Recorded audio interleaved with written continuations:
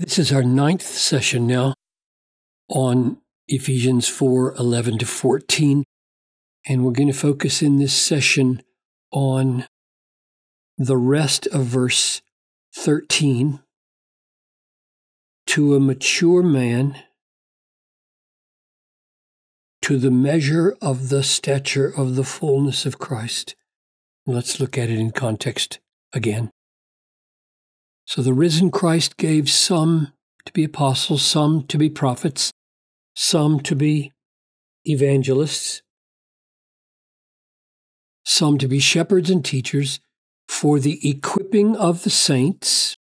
That's all of us.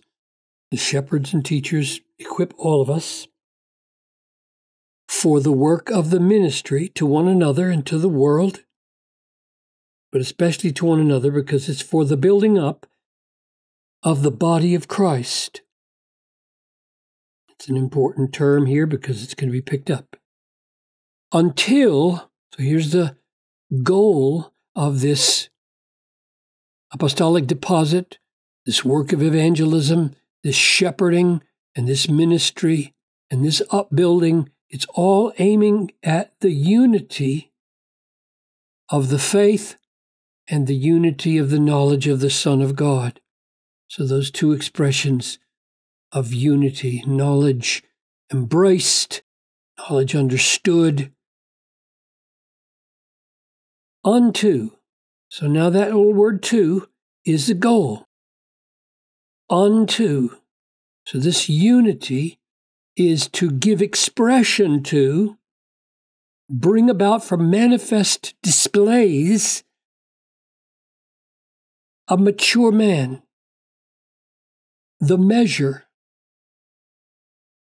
of the stature of the fullness of Christ. So, Father, grant us to grasp the destiny of the church and what we should be pursuing both individually and corporately, carrying the burden of our own personal holiness by the Spirit and carrying the burden of the way the church as a body, as a mature man, as a conformity to the fullness of Christ appears to the principalities and powers and to the world and to you.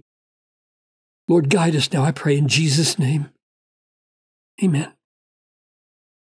So the aim of the ministry is for the building up of the body of Christ. That's the totality of Christians conceived of with Christ as our head, as we saw back in chapter 1, verses 22 and 23, which we'll look at in a minute, and ourselves as his body on the earth of one piece. We're grafted into him, and we are of one body, and we are to seek the expression of that oneness in unity, faith, and knowledge. Until this happens, there is a mature man. I put this in Greek here because andra is male. It's not anthropos, human, it's male. It's pictured as a mature male, and that might be because the mature male in Greek culture was the paragon of completeness in beauty and strength. And Jesus then, the body of Christ, the measure of the stature of his fullness, is pictured as a mature man. But I think more is going on there because this term andra, in relation to this term children, mature man, no longer children, brings to mind the text we looked at before in a previous session in 1 Corinthians 13. We know in part and we prophesy in part. But when the perfect, the teleon, comes, the partial will pass away. When I was a child, apios, these are the same words from Ephesians 4. When I was a child, I spoke like a child, and when I thought like a child, I reasoned like a child. But when I became an aner, and now the mature aner, I gave up childish ways. So verse 11 here is using Paul's own personal history of growing up from childhood to manhood as an illustration of the movement of the imperfections of knowing and prophecy, the imperfections of the church, until the partial passes away and the perfect comes. Now we see in a mirror dimly, like children see so inadequately, but then face to face. Now we come back here, and I would suggest that this mature manhood here pictures the church as a grown, full, mature man at the close of the age when the body of Christ is complete, and yet it's contrasted with no longer being children in the plural, and so we have this inevitable holding together of the corporate nature of our existence and the individual nature of our existence. Neither is ever abandoned by Paul. This is corporate in one sense, and yet when he says that the effect of becoming a mature man is that children no longer are tossed around, we can't help but think that, okay, the way we become the mature man, the complete body of Christ, is that each individual child grows up to be more mature in Christ. That's what I'm getting at. This is a corporate term for Paul, and yet followed by this individualization of the corporate term makes me say, never think that when a corporate term is used, that Paul has lost sight of the individual impact upon the people in the corporate reality. And then he says, putting it a different way, so this two and this two are repetitions of two different ways of describing the result or the goal of attaining unity. The unity of the faith in the Son of God aims at a mature man in which there is a corporate dimension of beauty and completeness about the body of Christ as a whole, and also a dimension of individuals being mature and no longer blown about. And now he says, here's another way to put it, to the measure of the stature of the fullness of Christ. So Christ has a fullness about him, and it's spoken of in two ways in Paul, isn't it? So here's one.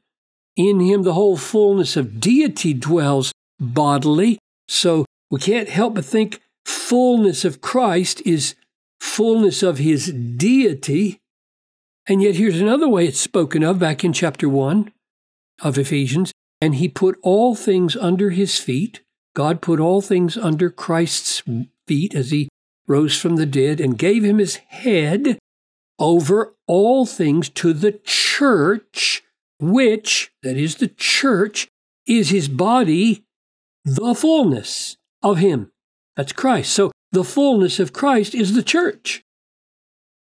Now, so when fullness is used here, it would be fitting, almost inevitable, I think, that the reader would say, okay, this Christ is really amazing.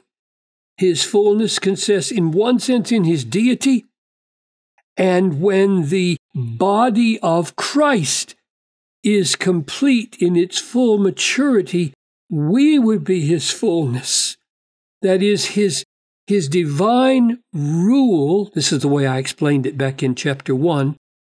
His divine rule in all the universe would be expressed through the church. Christ's radiant influence in the universe and his extending his rule, his judgment, and his control over all things would be expressed through his fullness, the church. And that stature, the stature of that kind of fullness, divine fullness, and the fullness of the body is the measure we are to attain to.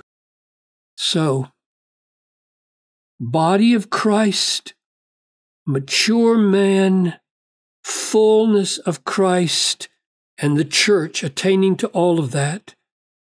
leading to this implication, I would say. Number one, let us aim individually not to be children any longer, but to grow up into maturity as a part of this mature man through this teaching, through this ministry, through this faith, through this knowledge. Let us no longer be children. And as that happens to more and more of us, the mark of mature children would be that they don't just think individually anymore. They think corporately, and they are becoming a mature, beautiful man. That is Christ. Christ, the fullness of Christ, the body of Christ in this world. God means for his Son to be known in his fullness through the fullness and beauty and completeness of the corporate reality of the church. We won't attain it perfectly until he comes, but oh, how we should seek to attain it as much as possible in unity, in faith, in knowledge now.